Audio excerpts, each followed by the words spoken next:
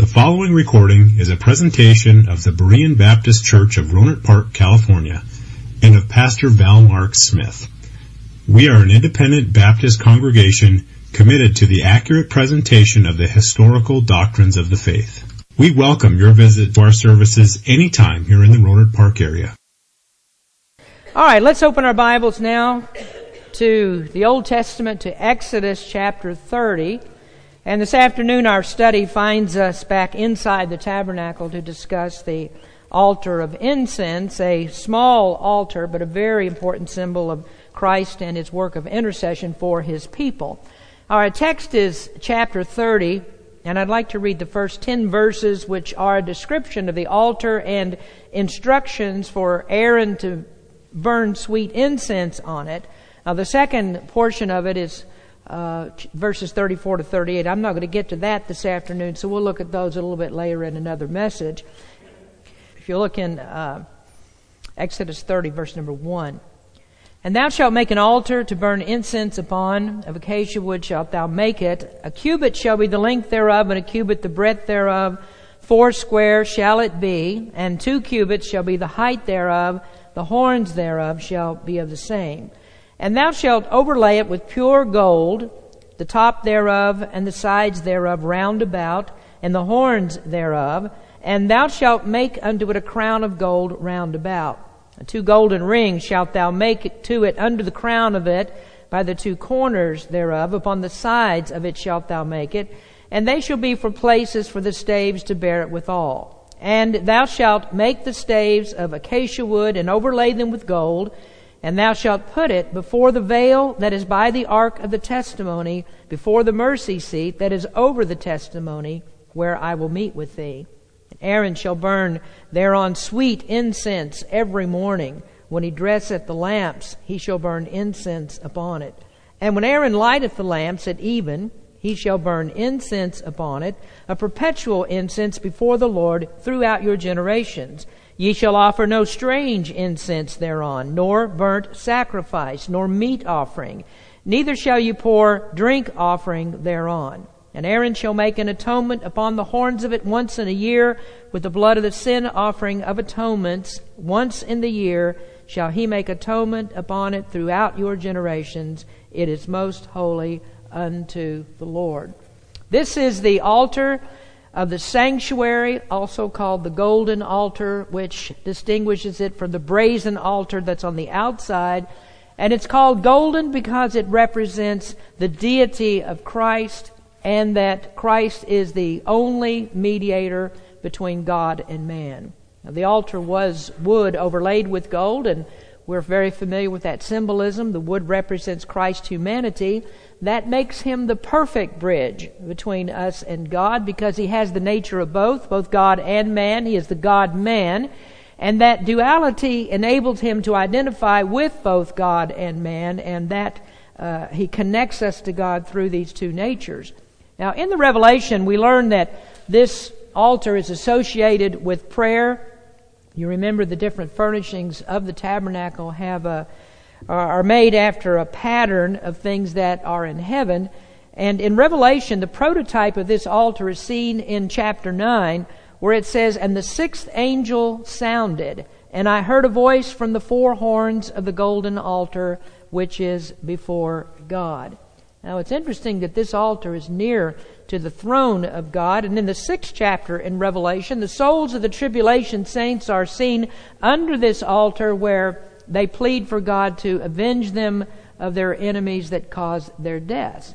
Now, in the Psalms, we learn the connection between incense and prayer. As the psalmist wrote in Psalm 141, Let my prayer be set forth before thee as incense, and the lifting up of my hands as the evening sacrifice. And so in heaven there is also seen a connection, the one found in Revelation 5, it's in Revelation 5 that describes golden vials that are full of odors, or we would say full of incense, and these are the prayers of the saints. And so we see that connection. The connection of the altar to prayer is very clearly established. And from that connection, we developed this study along the course of the importance of prayer for New Testament Christians. Prayer is an integral part of our worship, and numerous times in Scripture we're told to pray. We must communicate with God, and prayer is the means that God uses to accomplish His will in our lives. Now, we started last time by discussing the prominence of prayer. As an act of worship, prayers to God are scattered throughout the Bible. There are many great prayers that were prayed by prominent people. We can read prayers of Abraham and prayers of Moses, prayers of David and Solomon and Ezra, just to name a few. But we also see there are prayers on the level of ordinary people, people that knew that they were required to humble themselves before God and to pray to Him in order to obtain their desires. We see those prayers in the lives of people like Hannah, who was torn apart because she couldn't have a child, and so she couldn't find her soul's fulfillment in being a mother. And then there are other prayers of just the common, ordinary people, like the captives that were in Babylon, and they were sorrowed, and they prayed about the loss of their temple and of their homeland, and they wanted to return to Israel. And so God gave His people this gift of prayer. This is to say that they have His ear. God wants to hear from them, because prayer is the acknowledgement that our help must come from God, that He controls what we are unable to control. So God handles the issues that we have no power to affect. God is immense. God can hear the prayers of His people, from the smallest request that we make to the outstandingly impossible ones. So it's appropriate then that in God's system of worship that He would make a symbol of prayer. And so He told the people to make a golden altar of incense and to place it in a prominent position in the tabernacle. Now, as we discussed that, we saw that the prominence of the altar is indicated by its position. That is the place where they put it. God showed them how prominent He wanted prayer to be by telling them to put this altar in the tabernacle, and He wanted it in a place where the significance would be seen. And so the position of the altar is directly in front of the veil that opened into the Holy of Holies. And behind that curtain there's the mercy seat and the Ark of the Covenant. In the Holy of Holies is the place of God's glory in the brilliant light of the Shekinah. And the mercy seat, that is a type of God's throne. And just like the altar in heaven, the altar of incense is there directly in front of that veil, close to the throne or close to the mercy seat. And we talked about that. I don't have time to review all of it. If you didn't hear it, just go listen to the previous sermon, because it is important for us to understand how God makes prayer prominent by showing it is close to His heart. And then next we saw the indication of power. The prominence of prayer is also indicated by the power of the altar. And that power is symbolized by the horns that are on each of the corners.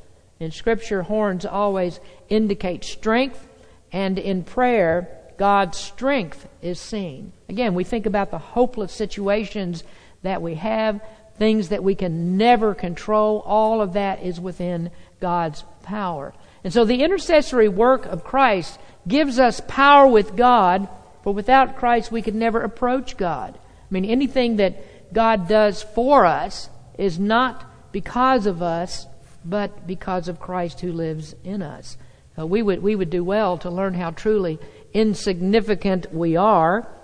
Instead of thinking that we're something, the Bible says that we're nothing.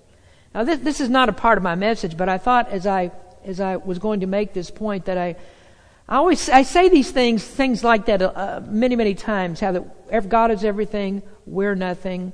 And you might get the impression that sometimes I'm saying, well, human beings are worth nothing, that they have no value at all to God. It's not what I mean at all. I mean that without Christ, we're nothing, and everything that we are is in Christ. And so when we are in Christ, then certainly we are good, we are righteous, we are valuable in one sense of the word to God, because we're the ones that He uses to do His work in this world. So I don't mean that Christians ought not to have any self-esteem, but I want us all to recognize that the basis of that esteem, the underlying reason that we have it, is because of Jesus Christ, not us. It's what He gives to us.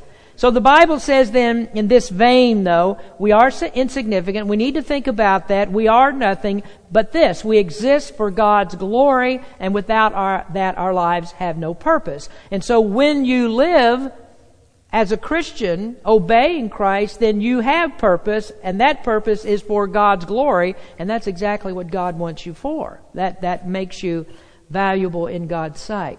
Now James told us then to consider Elijah and the power that he had with God through prayer. We don't have cause to do what Elijah did. In James' example, he talks about how Elijah prayed and it didn't rain. Well, you and I don't have any reason to stop the rain. And that's not the point of that passage anyway. It's not that if you pray you can stop the rain, but the purpose of it is to show if man's prayers could do that. If praying the way that God wants us to, if we have the power to do that, then there's nothing that we can't do. God takes care of every concern that we have. If it's in the will of God, He'll take care of every need that we have. So God wants His people to pray because He uses that trust in Him, indicated by our dependence on Him in prayer, to do for us and also to accomplish His purposes. So that's last week's message. Now we need to move on to this next consideration. Our second observation is the presentation of prayer. And we would do well to note again that in tabernacle worship, the tabernacle was designed for God's chosen people. The place of worship and the symbols of Christ were not shared with heathen nations that were around Israel. In fact, as you know, God told Israel to drive out all others, drive out the people, the Canaanites that were in the land, because the tendency with all of them would be to pervert worship and corrupt worship by their heathen practices. And so when the priest made atonement, when he sprinkled blood on the horns of the altar, or when he went behind the veil with the blood, and when he went to the mercy seat, not one time do we read in Scripture that he was told to offer an offering for Moabites, for Canaanites, or for any others except those of Israel. And there were many moving pieces that had to happen before the priest came to this altar. In the courtyard there was the brazen altar. A sacrifice must be made there first. The blood is collected, and then the priest had to wash in the golden laver. He had to pass through the door of entrance into the tabernacle, had to light the golden lampstand to see by the light of it. He had to place the bread on the table of showbread. And what we see in this is that there's always order, there's always commitment, there is always faithfulness that must happen before our prayers go up to God. There is a protocol for prayer. And seeing that the sacrifice of Christ must come first, there is no one who can approach God unless all of this preliminary work has been done. Now I want us to see this first then. There is a relationship between prayer and sacrifice. Prayer is related to sacrifice. Now, if I take you back for just a moment to the Garden of Eden, Adam lost his communication with God. Adam was afraid of God after he sinned. His disobedience shattered that close fellowship with his Creator, so that Adam didn't want to talk with God. He wanted to avoid Him. So what did it take then for Adam's relationship to be restored? What was it that enabled him to fellowship again? Well, it took sacrifice. Not his sacrifice, but a sacrifice that God made for him. Then the necessity of sacrifice is also seen in the preparations that Noah made when he took the animals into the ark. God made sure to tell Noah that he needed seven of each of the clean animals, because those would be used for sacrifice. Well, why do you need 7 of those? Because there would be so many sacrifices. There's not much that was done without blood sacrifices. And so that picture holds true in the tabernacle. There's always these sacrifices that are going on, much, much blood that was shed. Outside in the courtyard there is the brazen altar.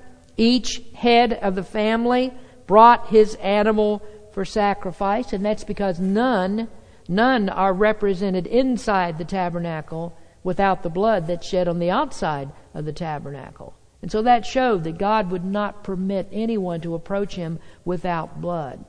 So the golden altar with its horns just before the veil where it sits there, the priest could not go into God's presence without going to that golden altar first. And as good Christians, I don't think we really need much of an explanation of that. We know that the blood that's placed there relates to the blood of the cross. I don't really need to spend time explaining to you what you as Christians who've been through this study know so well, but I'm certain that what we're talking about here is not common knowledge of most people. I think there was a time in our country when more people knew what we were talking about when we made comments like this. Even if they weren't Christians, they knew something about what we were talking about. But that time is quickly fading away.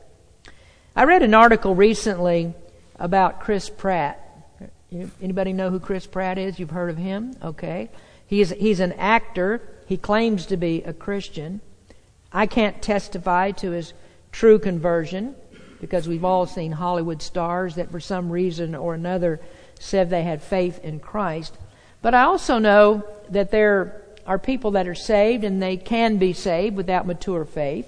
None of us has a mature faith when we come to faith in Christ. New Christians don't know all that you know.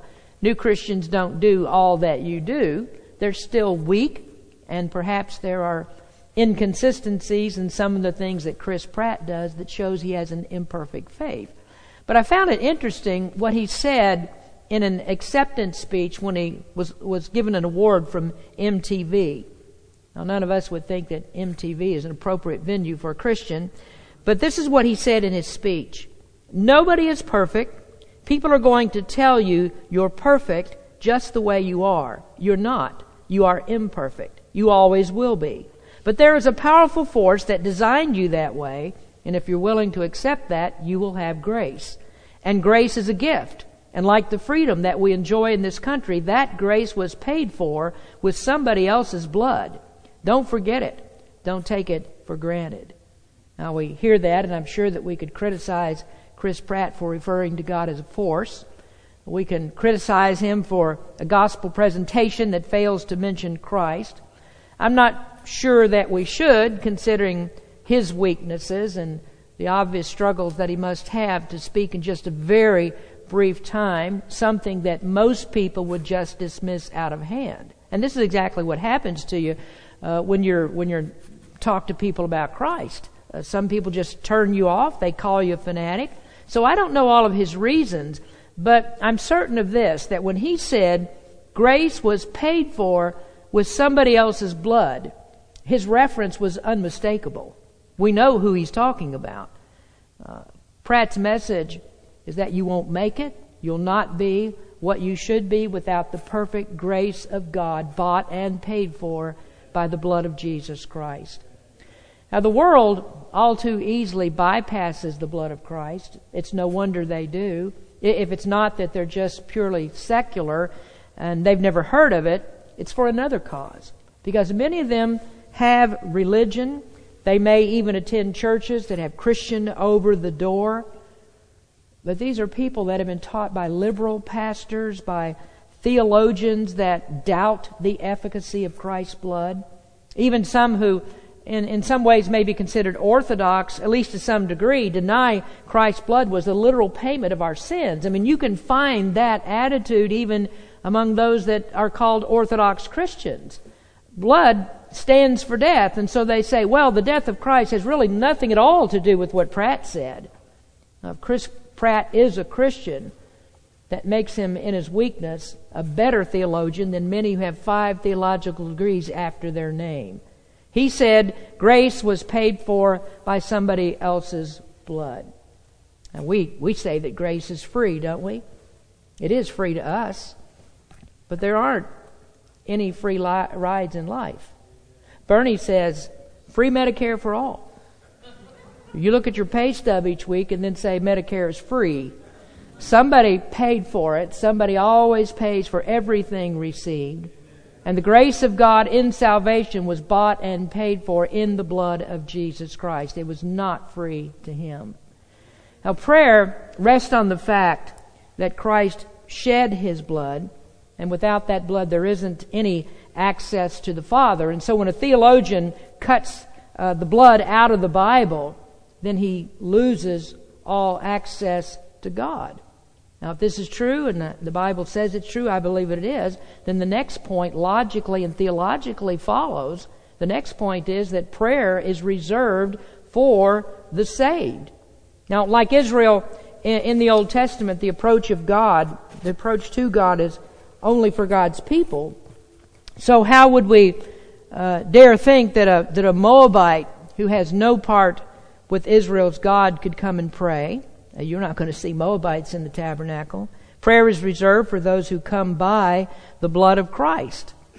I've been asked many times, how is it possible then that a lost person could pray for his salvation? Now, that's not a dilemma for most because they won't ask the question. They don't think about such things. They don't understand the implications of such things. But I believe in an ordinary sense that if you're an unbeliever, now everybody in here I think is a believer, but if you were an unbeliever, I think it would be best to ask a saved person to pray for you. And that's because you would have no access to God. But if we're talking about salvation, there isn't a prayer for salvation that is genuine, that isn't directed by the Holy Spirit. I mean, one that's the Holy Spirit's already working in the heart of a person to regenerate and bring that person to repentance and faith, because nobody wants to pray for salvation who hasn't been radically changed to have a desire for that salvation. And so you take these soul-winning techniques that rapidly push people to pray the sinner's prayer. These are people that are guilty of bypassing the necessary work of the Holy Spirit. Now, when the Holy Spirit works, we don't need to beg people to pray prayers. And those prayers will be useless unless the Holy Spirit has led that person to prayer. Now, that has all sorts of implications for our doctrine. I don't have time to explore all those subjects tonight. They're not in the scope of this message. But I'm only answering the question, how is it possible that a lost person can pray a prayer of salvation? And that's how it's possible. The Holy Spirit must already be working in his heart to lead him into that prayer. So moving on from that dilemma, we go back to ordinary circumstances. Does anyone and everyone have the right to pray? Will God hear you if you haven't trusted Christ for salvation? Well, the Bible teaches that if God did, he would trample the blood of his own Son. God would have required blood from him when no blood is required, and that makes God a tyrant, not a gracious God. But this is a part of what those who don't know about the requirement of blood never see. The lost person will go to the hospital, he'll visit his dying mother, sit beside her bedside, cry tears, beg God to save her life. Does God hear his prayer? Does he have the right to pray? On what basis does he have a right to plead with God? Well, the truth is, without Christ, there are no divine rights. The priest couldn't bypass the altar of incense. He can't bypass the altar of intercession, then barge behind the veil into the presence of God at the mercy seat. That would be suicide for him. Now, we're used to hearing, though, everybody is a child of God. We're used to hearing about the universal fatherhood of God. Everybody is a child. God wants to hear from us all. I think you know the answer to that. Jesus told the wicked people in his time, "You are of your father, the devil." There is no relationship with God without the shedding of blood to cover our sins and to hide our unholiness from God's holiness. But we hear all sorts of prayers. We hear public prayers prayed without mentioning Christ because it's considered to be offensive today. If you pray in the name of Jesus Christ, pray a public prayer that way, it's offensive, because how are you going to include the Jews? How will you include Muslims? How will you include Hindus and 100 others? How do you include all these people in the crowd if you come in the name of Christ? And so in our country, the generic prayer was born. No one in our country at one time would ever think of praying without the name of Jesus Christ. But now we do. People pray all the time without the name of Christ. It's a very simple thing what's going on, and that is they pray to gods that are no gods. The Canaanites prayed to gods that weren't gods. Paul said an idol is nothing in the world because it's not a god. And then he goes even further. He said those who worship their idols, or in essence those who worship and pray without Jesus Christ, worship demons. That's kind of tough, isn't it? Tell people that if they don't come in the name of Christ, they worship demons. But that fits the Scriptures, because Jesus said people without Christ and live that way and go on that way are of their father, the devil. So it's the demons that lead them into prayer. Now, we needn't think that the person who prays without Christ, even if he thinks that he's praying to the Father, fares any better than an idol worshiper. When in fact he's not better than an idol worshiper. He is an idol worshiper. It's because he made a god of his own imagination.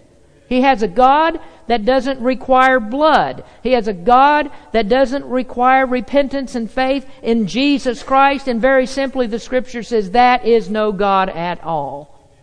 Now, the emblem of a false approach to God is found in this text. It's in verse number 9. Ye shall offer no strange incense thereon. Now, we've noted incense is representative of prayer, so we would as easily say, ye shall offer no strange prayer thereon. What is a strange prayer? It's one that's not recognized by God. It's an approach to God that's not sanctioned.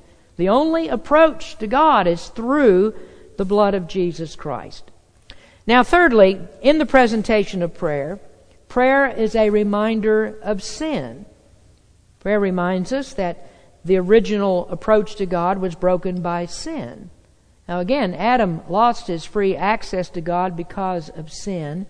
So an altar where blood must be applied for intercession, that is an indicator there is something that is very seriously wrong.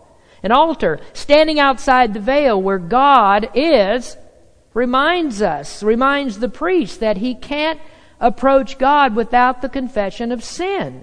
He can't be an intercessor for the people unless he has acknowledged his sin. And so this is what the priest would do. First, he would make an offering for his sins before he offered for the people.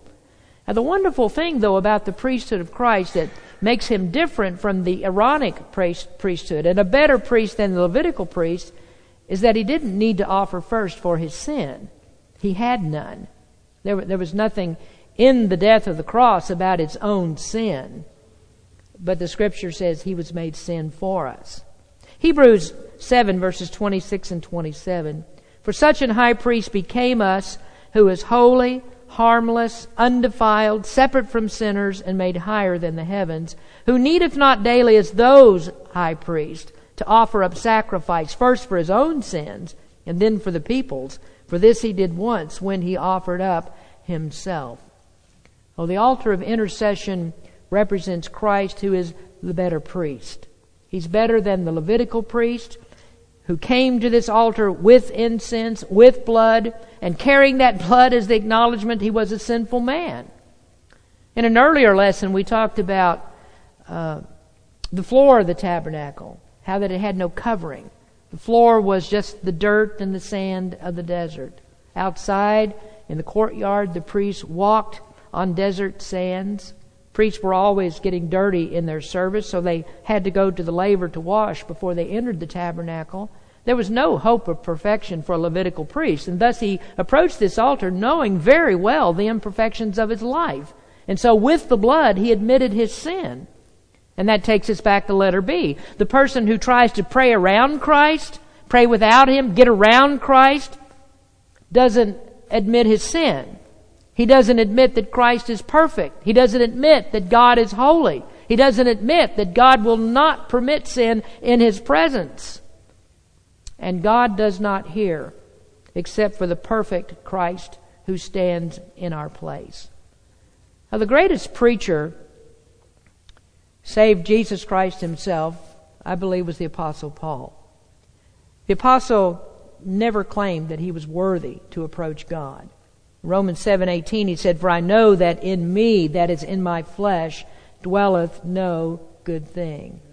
In this life, Paul knew that he would be nothing more than a sinner saved by grace, who found himself always in prayer, needing to pray, always preaching about prayer, telling us telling churches to do what he did, pray without ceasing. Why do we pray without ceasing? Well, because we're always sinful. We're always sinful, and the only help that we have is from God. Now, an interesting command regarding this is in verse 8 of our text, Exodus 30, verse 8. And when Aaron lighteth the lamps at even, he shall burn incense upon it, a perpetual incense before the Lord throughout your generations. Perpetual incense was needed. This means perpetual intercession is needed. Perpetual prayers are needed because the children of God sin daily. God's children walk on desert sands. We get dirty.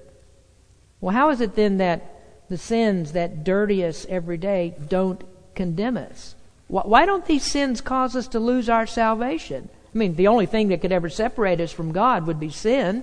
Once you're saved, the only thing that could separate you would be sin. And sin is the thing that separated us before, so why doesn't it now? Well, Hebrews answers that question according to the altar of incense. Hebrews 7:25. Wherefore he is able also to save them to the uttermost that come unto God by him, seeing he ever liveth to make intercession for them. Christ always lives to make intercession for us.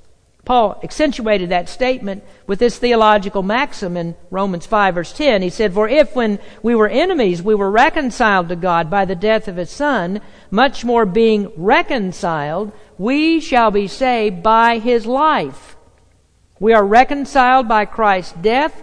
That's the payment of the penalty. And now that we are reconciled, Paul said, we are saved by his life. What did he mean? Which life did he mean?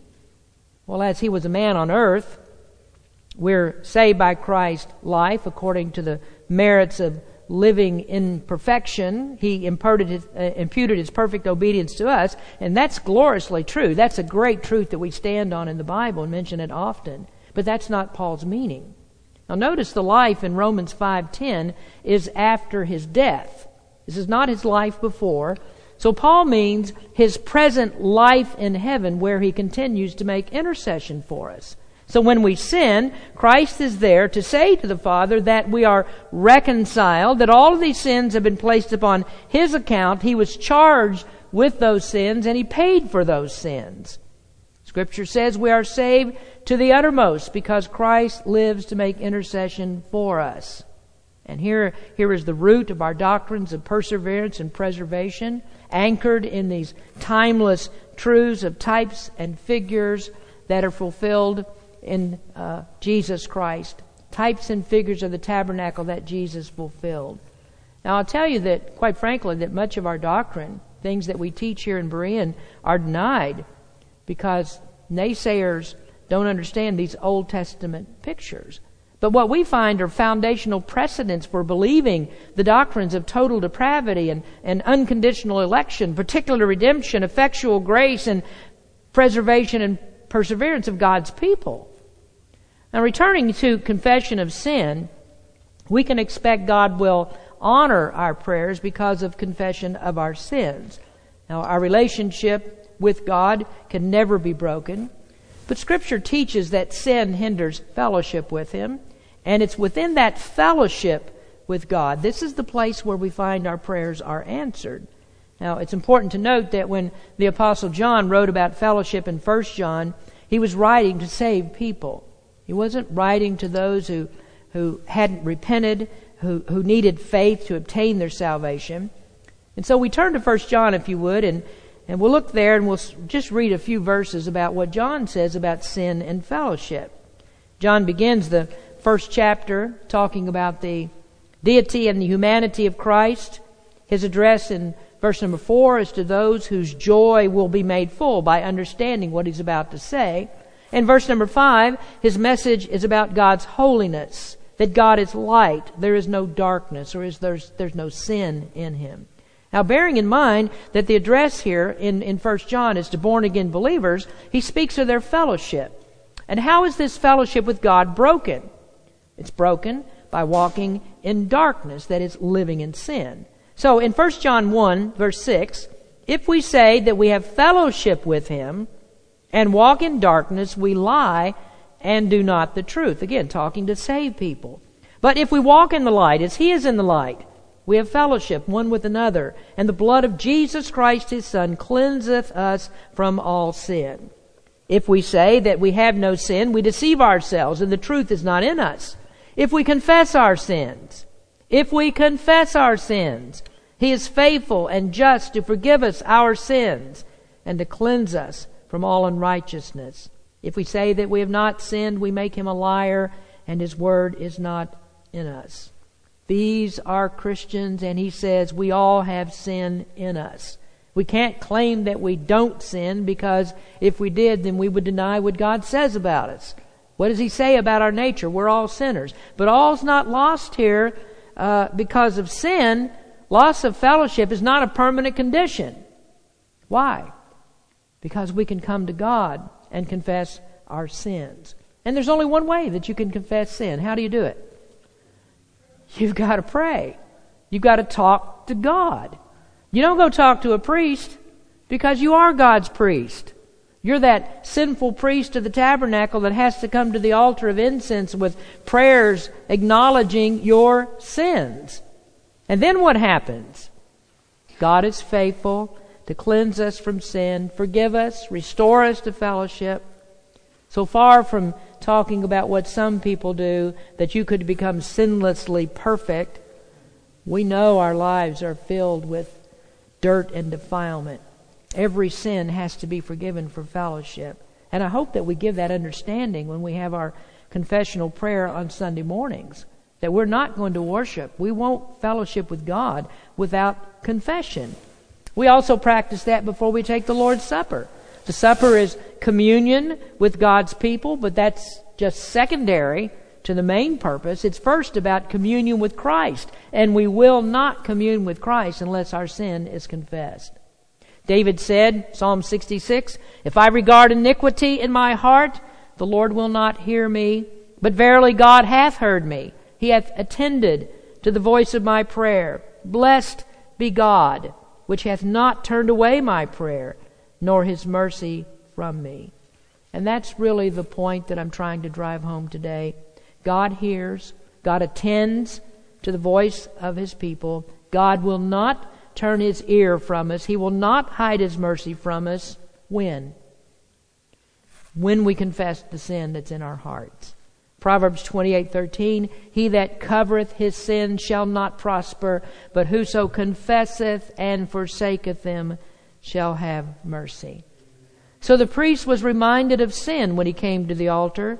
And as priest, as a holy nation of priests, we are reminded to confess and forsake our sins. The presentation of prayer is dependent upon the sacrificial blood of Christ. It's presentable to God. Our prayers are presentable only when they're offered by His blood-bought people. And then it's only when we are careful to confess all of our sins to the holy God. Scripture says Christ ever lives to make intercession for us. Blessed be God for Jesus Christ. Let's pray. Father, we thank You for Your word tonight. Thank You, Lord, that we can stand here and pray to You. You want to hear us. We are Your children. You've granted access. We thank You for that, Lord, and that access is only by Jesus Christ, who died, who gave His life for us, who shed His blood to cover all of our sins. Help us, Lord, to see that, recognize that, and to know each and every day, before we do anything, that we need to confess our sins. As soon as we are aware that we've sinned against You, this is what we should do. We should come to the altar, come to the altar of incense and confess our sins to You. Thank You, Lord, for Your work. Thank You for bringing us here tonight. In Jesus' name we pray. Amen. Thank you for listening to this presentation of the Berean Baptist Church of Rohnert Park, California. If you would like further information about our church, please feel free to call us at area code 707-584-7275 or write to us at Berean Baptist Church, 6298 Country Club Drive, Rohnert Park, California, 94928. Additionally, you may visit us on the World Wide Web at www.bbaptist.org.